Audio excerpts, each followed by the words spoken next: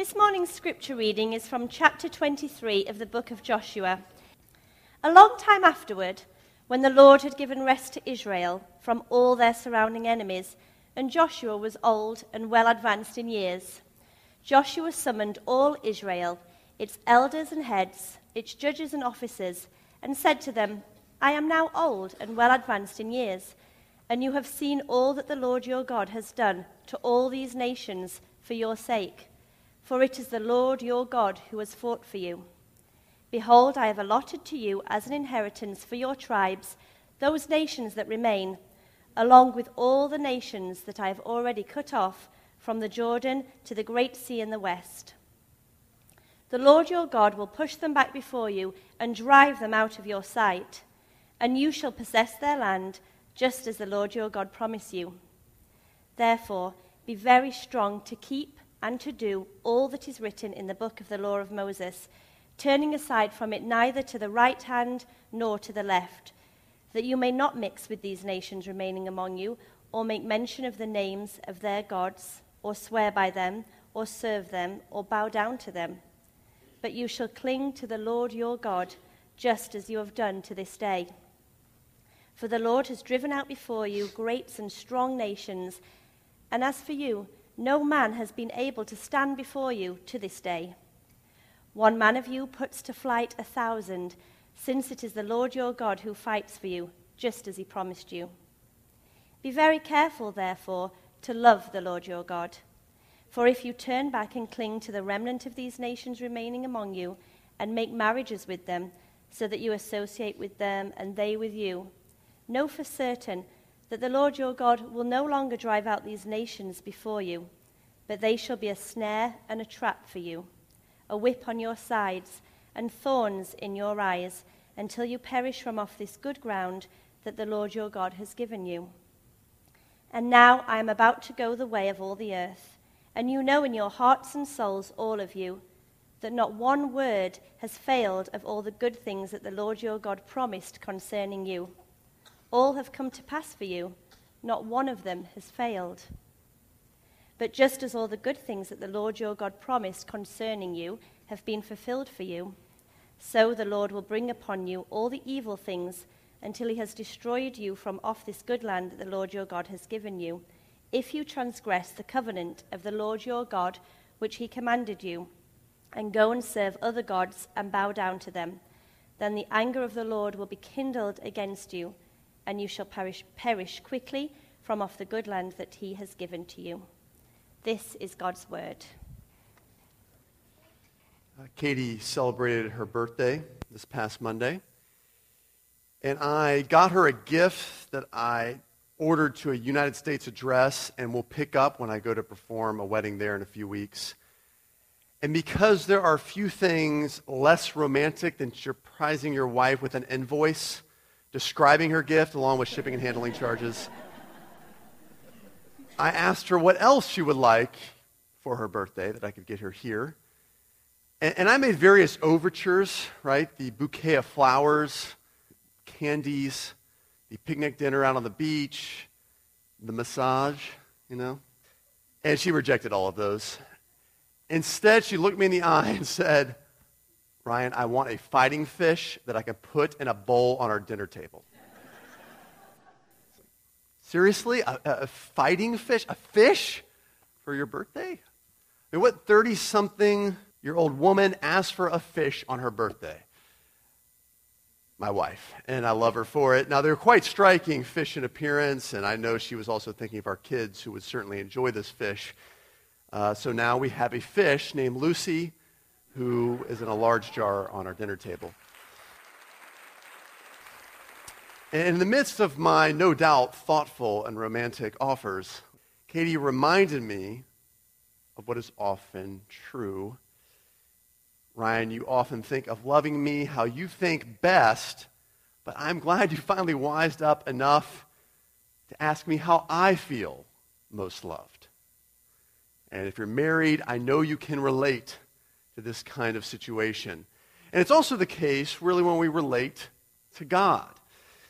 He loves us, and he has decisively shown us this love through Jesus Christ. And I hope and pray that we would want to love him back. And yet, something I often hear is, I love, I serve, I worship God in my own way. And is that how you feel loved? When someone loves you according to their needs and their preferences, but not yours? The verse that I believe drives chapter 23 of Joshua is verse 11, where we're told, be very careful, therefore, to love Yahweh, your God. He has taken great care in how he has loved his people. He's driven others off their land. He has given them this kind of fertile land to match their agricultural abilities, and on and on and on. He has taken care in how he has loved them, according to not only their preferences, but especially their needs. So we are called to take great care in how we love him in return. And so this morning's message is entitled, The How. We're going to consider together how to best love God because he has so loved us. And now, when reading this passage through the lens of the New Testament, which we have the blessing of doing, Jesus and also the Apostle Paul offer pretty clear starting places in terms of how God wishes to be loved. John 14:21 says this, whoever knows my commands and obeys them, he is the one who loves me. The Apostle Paul expresses a similar thought, puts it a little differently, when he says this, it is by grace you have been saved through faith, Ephesians 2:8 through 10. And this is not of your own doing, it is the gift of God, not a result of works, so that no person can boast. For we are his workmanship, created in Christ to do good works, which God created beforehand, that we should walk in them. So it's interesting, in John 14:21, we get this idea of both knowing the commands and doing them. It's foreshadowing a bit for later, but Paul spells out that those commands, as obeying the works, don't save us. God freely saves us through trust in Jesus and what he did, but he saves us for work. He saves us from work for work. Joshua here gathers all the people, and he offers them two key examples of such work, which they should do in response to the work God has accomplished for them. God has done work, therefore, we read starting in verse 6, therefore, be strong to keep and to do. There's that theme again. Knowing and doing the word of God. Keep and do all that's written in the book of the law of Moses, which is their Bible at this time. Turning aside from it neither to the right nor to the left, that you might not mix with these nations from among you, make mention of the names of their gods, swear by them, bow down to them. And then skipping ahead to verse 12.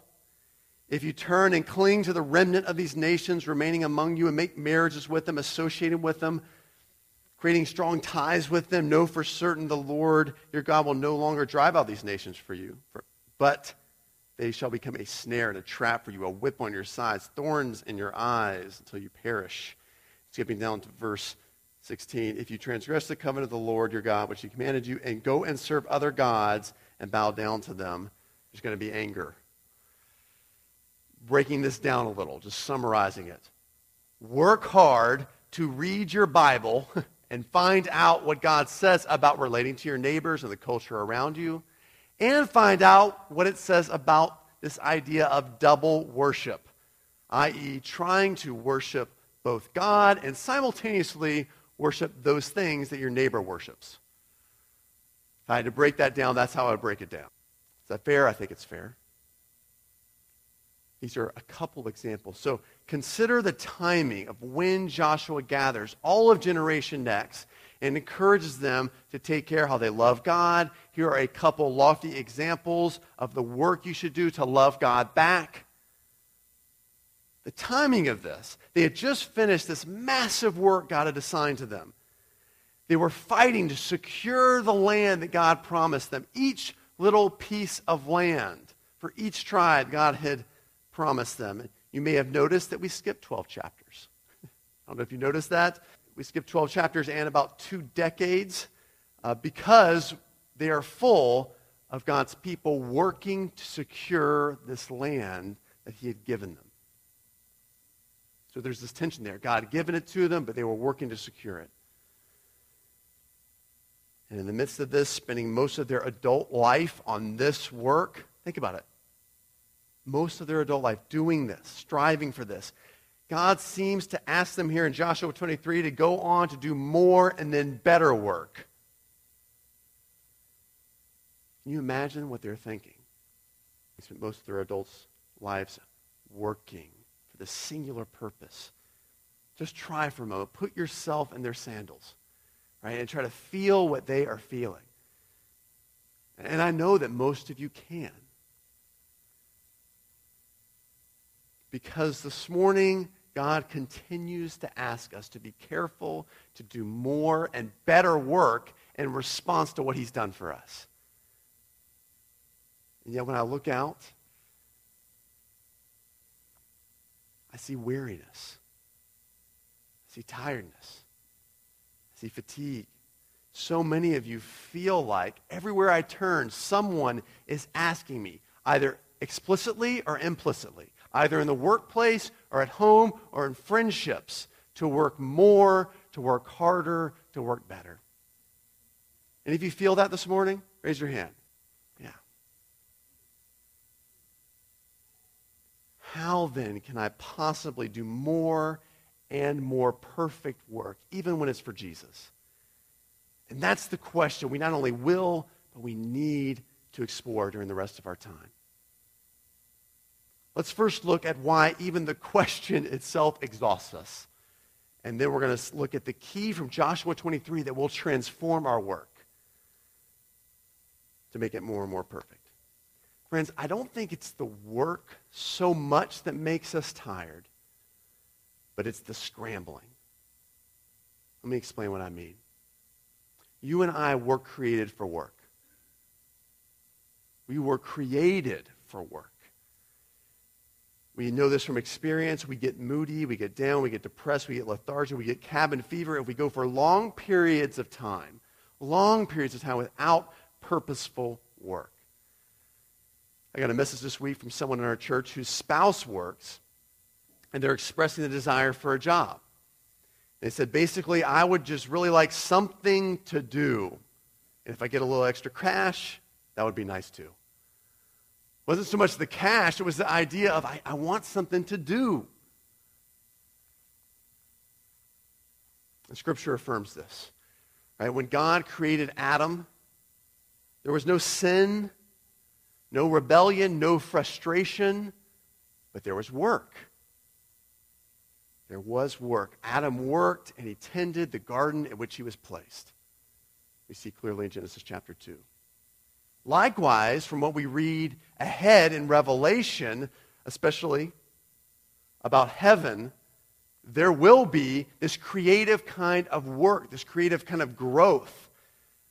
All of it pain-free, and we'll have no longer any need for HR departments. It'll be perfect. But there is work. So I don't think it's the work per se that presses upon us this utter fatigue as much it's the scrambling while we work. What is this scrambling? Well, when Adam and Eve give in to the serpent and they cease trusting in God's goodness, which they express through partaking in this forbidden fruit, they go from a state of contentment in living with and working for God to a state of scrambling. You know what I mean by that? Scrambling around, doing things they weren't meant to do. They first, what do? What's their response after partaking of this fruit? They cover up, they hide, they fear, and they blame. They cover up, right? Neither Adam nor Eve express sorrow or emotion to each other. They don't even say anything to each other about their sin. Like they just don't talk about it. Instead, they recognize individually what they did, and then they set about covering their rear ends, right? In this case, literally. Then they hide. Genesis 3:8 through 10. They hide specifically what? From responsibility. That hiding, there's this fear. And finally, in verses 11 through 13, we see this blame of one another and then of God. They work for God contentedly, and then they scramble. Work becomes utterly exhausting in the scrambling we try to do to fix our imperfection. Just as Adam and Eve tried to fix theirs. We cover up, right, with exaggerations, with insinuations, with little white lies sometimes in our work, and we then try to make sure others are on board, and we have to work harder to cover it up. Sometimes we escape responsibility through lowering standards. Sometimes we hide from confrontation, from bosses, from clients, or from other kinds of work, from our spouses, from our children, from our friends, from our pastors. And fear can drive so much scrambling and bring about so much exhaustion, right? We feel obligated, to respond to emails, to Facebook messages, to text while we're working, and lest others think less of you. We say yes to too many persons and to their responsibilities out of fear of not getting their approval. Scrambling while we work. We scratch and we claw for longer hours, into longer hours, for fear sometimes of losing our job, even though that's not really there. In the first Rocky movie, the first Rocky movie, which you know is the only good Rocky movie, let's face it, there's been like six. There's 6 Rocky movies.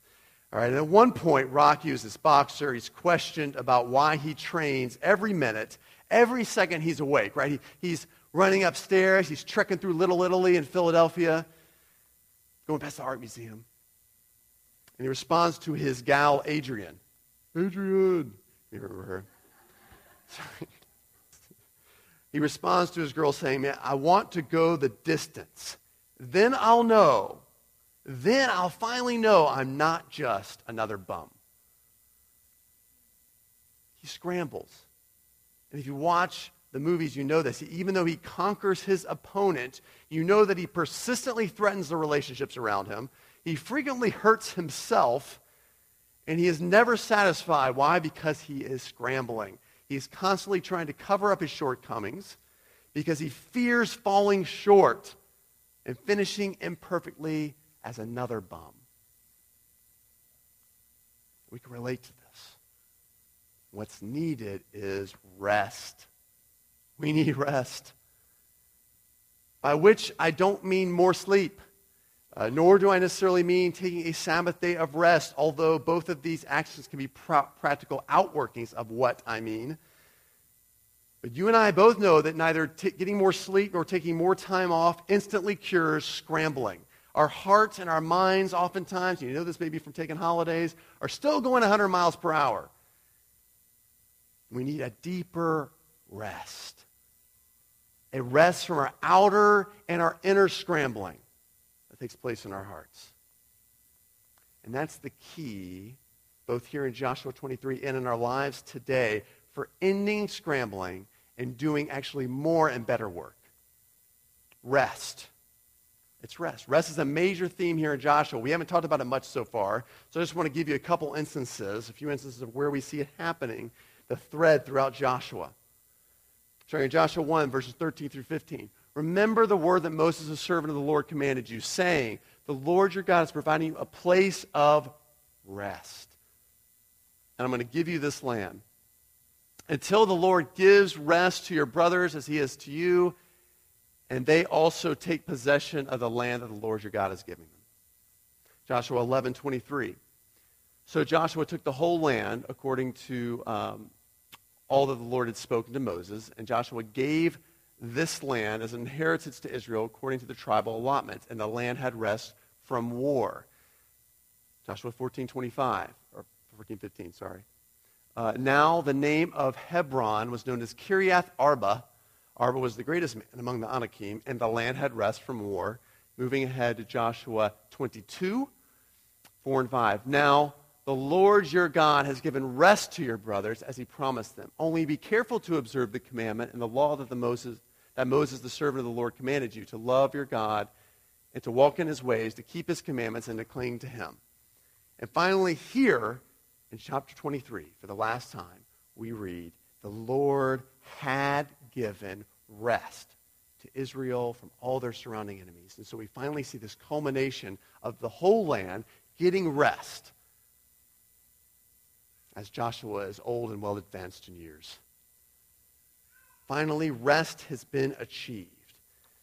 What we observe, though, about this rest, if you saw it here, is notice it's not a retirement rest, right? It's not I'm 65, want to retire to Florida or to wherever you might want to retire. Notice it's a rest from war, this warring, this fighting.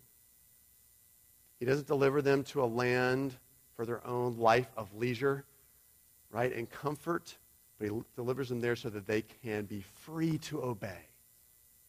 Free to obey. God knows his people do their best work for him when their scrambling ceases and their hearts are at rest so they can serve and obey him and do his work. And you know that's true. You've experienced at least a glimpse of this when you are freed from covering up, from fear, from hiding, from angling. You can lose yourself purely in the work and be free to produce, to serve, to do something creative, something original, something noble, something worthy. Today, friends, you can consistently have such rest which produces more and perfect work. I want to share with you 3 steps already accomplished to give you such inner rest. 3 steps here, okay? First of all, we're going to see that Jesus Christ substitutes his perfect work for our imperfect work. We're also going to see that Jesus worked to give you rest. And finally, Jesus gives us rest so that our work would be more imperfect. So first, Jesus Christ substitutes his perfect for our imperfect work. Joshua makes it clear that it is God who has accomplished the work which they can never do on their own. Right? Verses 3 through 5, he says this, you have seen all that the Lord your God has done to these nations for your sake. Right? Verse 4, behold, I have allotted to you as an inheritance for your tribes these nations that remain, along with all the nations that I have already cut off from the Jordan. Verse 5, the Lord your God will push them back, drive them out of your sight. Now, why is there a future tense in verse 5? He says, I have done this, I will do this. Well, one of the things we miss, glossing over chapters 11 through 22, is that the various tribes among God's people often fell short of driving out all the people from the land. For whatever reasons, they don't end up kicking all the tenants out. All right, sometimes they come up short. But God promises he will finish the work where they fall short, where they weren't able to get all the people off their land and inherit all of it for each little tribe. God will accomplish the rest of the work where they fall short. Notice how he puts it in verses 9 through 10. I like this. For the Lord your God has driven out before you great and strong nation. As for you, no man has been able to stand before you this day. One man of you puts to flight 1,000, since the Lord your God fights for you. One man puts to flight 1,000.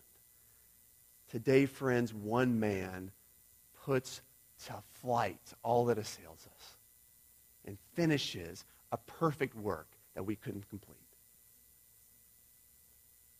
If we're honest, all of us, whether you're here and you know Jesus or you're come because you're curious, all of us sense what we do isn't enough.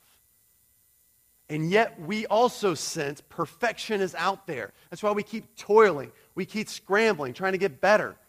And we don't realize is that the perfect life has already been lived in and by Jesus Christ. That's why Jesus' last words on the cross are, it is finished. Oftentimes we think that's referring to his death. But no, it's referring to his life. My life on this earth is complete. I have finished what they could not.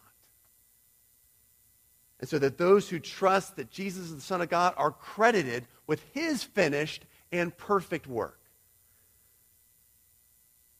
So, the first step to rest as it applies to you is believing that there is a perfect work out there and it was accomplished by Jesus Christ. So that's the first thing. Second thing, Jesus worked to give us rest. Jesus credits his perfect work to us to allow us to rest from proving ourselves, from covering ourselves, from blaming others because of our imperfection. Turn with me, if you would, in your Bibles to Hebrews chapter 4. All right? And I think you'll see why we need to go there. Hebrews, by the way, it's in the New Testament. It's past all the letters of Paul. It's kind of towards the back. It's got 13 chapters. We're going to look at chapter 4.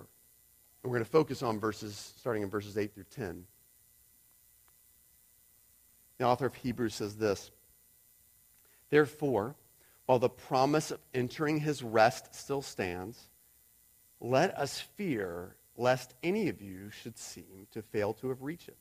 For good news came to us just as to them. But the message they heard did not benefit them because they were not united by faith, united by trust with those who listen." Now we're going to go ahead and skip down to verse 8. "For if Joshua had given them rest," right, giving God's people rest, if Joshua had given them rest, God would not have spoken of another day of rest later on. So then, there remains a Sabbath rest for the people of God. For whoever has entered God's rest has also rested from his works, as God did from his. Stop there. Learned a couple things here. First of all, we learned that Joshua and generation next, Hebrews tells us, never fully enter into God's rest. Right? They get the land, but they never fully enter into God's rest. And that shouldn't surprise us because work is always imperfect. They're driving out the people. It's always imperfect before the God-man Jesus Christ arrived. Work is always imperfect before Jesus arrives on the scene, who lived the perfect life that we could not. We learn a second thing here from these verses, and that is we can now, through Jesus, rest from our works.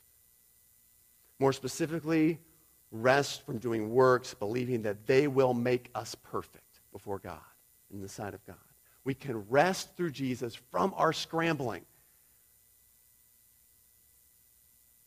And if we keep going in these verses, we're going to see that it's not a rest from work itself. Look in verse 11.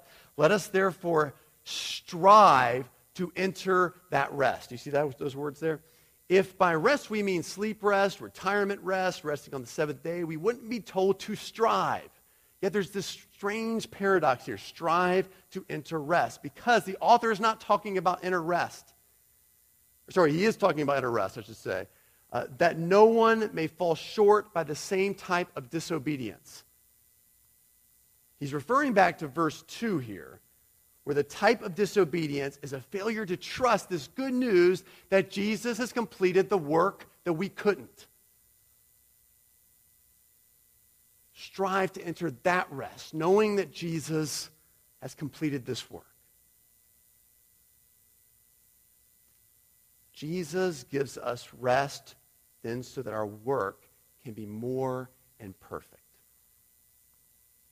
He goes on to say, "So let us therefore strive to enter that rest so that no one may fall by the same sort of disobedience. For the word of God is living and active, sharper than any two-edged sword, piercing the division of soul and spirit, of joints and marrow, discerning the thoughts and intentions of the heart. And no creature is hidden from his sight, but all are naked and exposed to the eyes of him to whom we must give an account."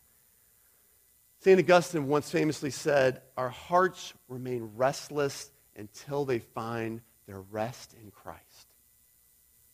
And how much you rest or how hard you work, if you don't find your rest in Christ, your heart will remain restless. When we find rest through Christ's work, we no longer have to scramble. We are free to do more and perfect work. We do our best work from a posture of rest. Now, I wish I could end the sermon there this morning. All right, maybe you do too. Like, yeah, good idea. But to do so, I was tempted, but to do so, do we ignore a pattern in each of these scriptures about discovering how to love God more and more perfectly? Oh, there's a cool pattern here, and I want to share it with you. In Joshua 22, Joshua 23, and Hebrews 4, right after we are told that this rest is accomplished, God asks for a very specific response. Did you notice this? If you didn't, let's look at it together. First Joshua 22, 4 and 5. Now the Lord your God has given rest to your brothers, as he promised them. Only be very careful to observe the commandment and the law Moses, the servant of the Lord, commanded you, to love the Lord your God, to walk in his ways, to keep his commandment. Know the commandments, know God's word, and do it. Joshua 23, 5 and 6. You shall possess the land just as God promised you. Therefore be strong to keep and to do all that is written in the book of the law of Moses, their Bible at the time, turning aside from it neither to the right hand nor to the left. Hebrews 4. Let us strive to enter that rest, that no one may fall by the same sort of disobedience. For the word of God is living and active, sharper than a two-edged sword, piercing the division of soul and spirit, joints and marrow, discerning thoughts and intentions. No creature's hidden from his sight. All are naked and exposed to the eyes of him to whom we have to give an account. Did you see this pattern? Rest. We're at rest through Christ. How do we stay at rest and do more perfect work? Turn to God's word, turn to God's word, turn to God's word. Stay in God's word. How can I be careful then to love God? In a nutshell, start by resting in Jesus' perfect work, and then find out the more and perfect work he wants you to do. Let me say that one more time. Start by resting in Jesus' perfect work, and then find out the more and perfect work he wants you to do. Christians often refuse to read God's word. We make excuses. We say this, that, the other. There are many reasons why, but perhaps two main reasons are because of what people find when they read what God has to say. And that is, there are truths you rarely want to do or hear. You find and hear truths you rarely want to do or hear, right? Truths you rarely want to do, obedience. Truths you rarely want to hear, conviction. And we heard that here in some of these verses, right? Hebrews 4, 12 through 13. Does that sound pleasant, what we read above? No, it sounds like the Bible lays you out naked on a surgeon's table. All right? People fear that, generally speaking. They go under for that. It's not pleasant. It doesn't sound pleasant. But those are also the means by which God continues to keep our hearts at rest and grows us to do more and better work. So we have these two parallel lines. That's my funny diagram on the notes this morning going there. These are the means by which God keeps our hearts at rest and grows us. How? When we hear we aren't working up to God's spoken standard, we are driven back to Christ and his perfect work while simultaneously learning new ways to love God with our works. Does that make sense? The former, being driven back to Christ, puts our hearts at rest to do the latter, to do what he asks us to do, to love him how he asks us to love him. The piercing conviction that drives us back to Jesus' perfect work frees us to do the more and more perfect work because we are no longer under the threat of falling short. Jesus has perfectly worked it out for us through the cross because of the life he lived and the death he died. And that frees us then to see what God has to say and frees us to do it. Now let me tie this back where we started from at the beginning. Being careful how we love the Lord our God. And the idea that we often say in our hearts, man, I love, worship, serve God in my own way. Different people express love to God through song, through prayer, using spiritual gifts, how they treat other people, all of which is great and necessary. But without the Bible and putting yourself consistently in front of the Bible, you will miss out on enlarging ways He asks to be loved, and maintaining your heart at rest to do those things. I'll give you an example. I had a friend years ago who felt God spoke to him through prayer regarding doing something big for God. Something huge. It was awesome. But as time went by, even though he prayed, he sensed God had told him this, that big thing didn't come to fruition. He tried to line up people and things, and he pleaded with God, and he asked, why? Why isn't this happening? Finally, I asked him, how often do you take time to read the Bible for what God says he wants? And he was very candid and saying, honestly, I'm pretty sporadic. He said if he gets inspired to read something, he'll read it, or if someone mentions to him a verse, he'll kind of look it up. So he began to wake up early and regularly put himself in front of God's word. And he said it beat him up, it drove him to the cross, but he also said that tenderized his heart, that prepared his heart and made him ready for the day he came across 1 Corinthians 12. Which basically explains how each person who has trusted Jesus is given a gift with which to serve the church. And he came to me and he said, Ryan, I really thought God had given me this skill and to even do this big thing. What I didn't know is God given me a skill, but I was supposed to use it to serve my local church. So he began to serve. It was nothing fancy. He started to help teach second graders in children's ministry at his church. But there, while he was teaching, he met two other leaders who were equally passionate to reach people on his campus for this big thing. And then sooner rather than later, the big thing God called him to do came to fruition. It looked a little different than he first imagined it. Partially because now he was doing alongside people who were equally committed to searching the Scriptures for a more and perfect work that God was wanting them to do, and doing it together. Let's pray. Father, I know there's some dear friends this morning who are scrambling in their hearts, who recognize that they're honest, that the work they do, whether it's in the workplace, whether it's in the life they live, whether it's at home, whether it's amongst friends, whether it's in their time out on a weekend, Lord, that it's imperfect work. They've scrambled, fearing, covering up, blaming, toiling to try to make something perfect that can only be perfected through the work that Jesus Christ did and the life he lived and the death he died. So, Father, I pray first of all for my friends who maybe have never trusted Christ, who've never seen that it was Christ who lived the perfect life that we couldn't and died the death that we deserve. Father, I pray that you would put their hearts in rest by trusting Jesus. And Father, I pray that out of that trust for all of us, Lord, out of that trust, we would ask you what you want us to do. How do you want to be loved, Lord?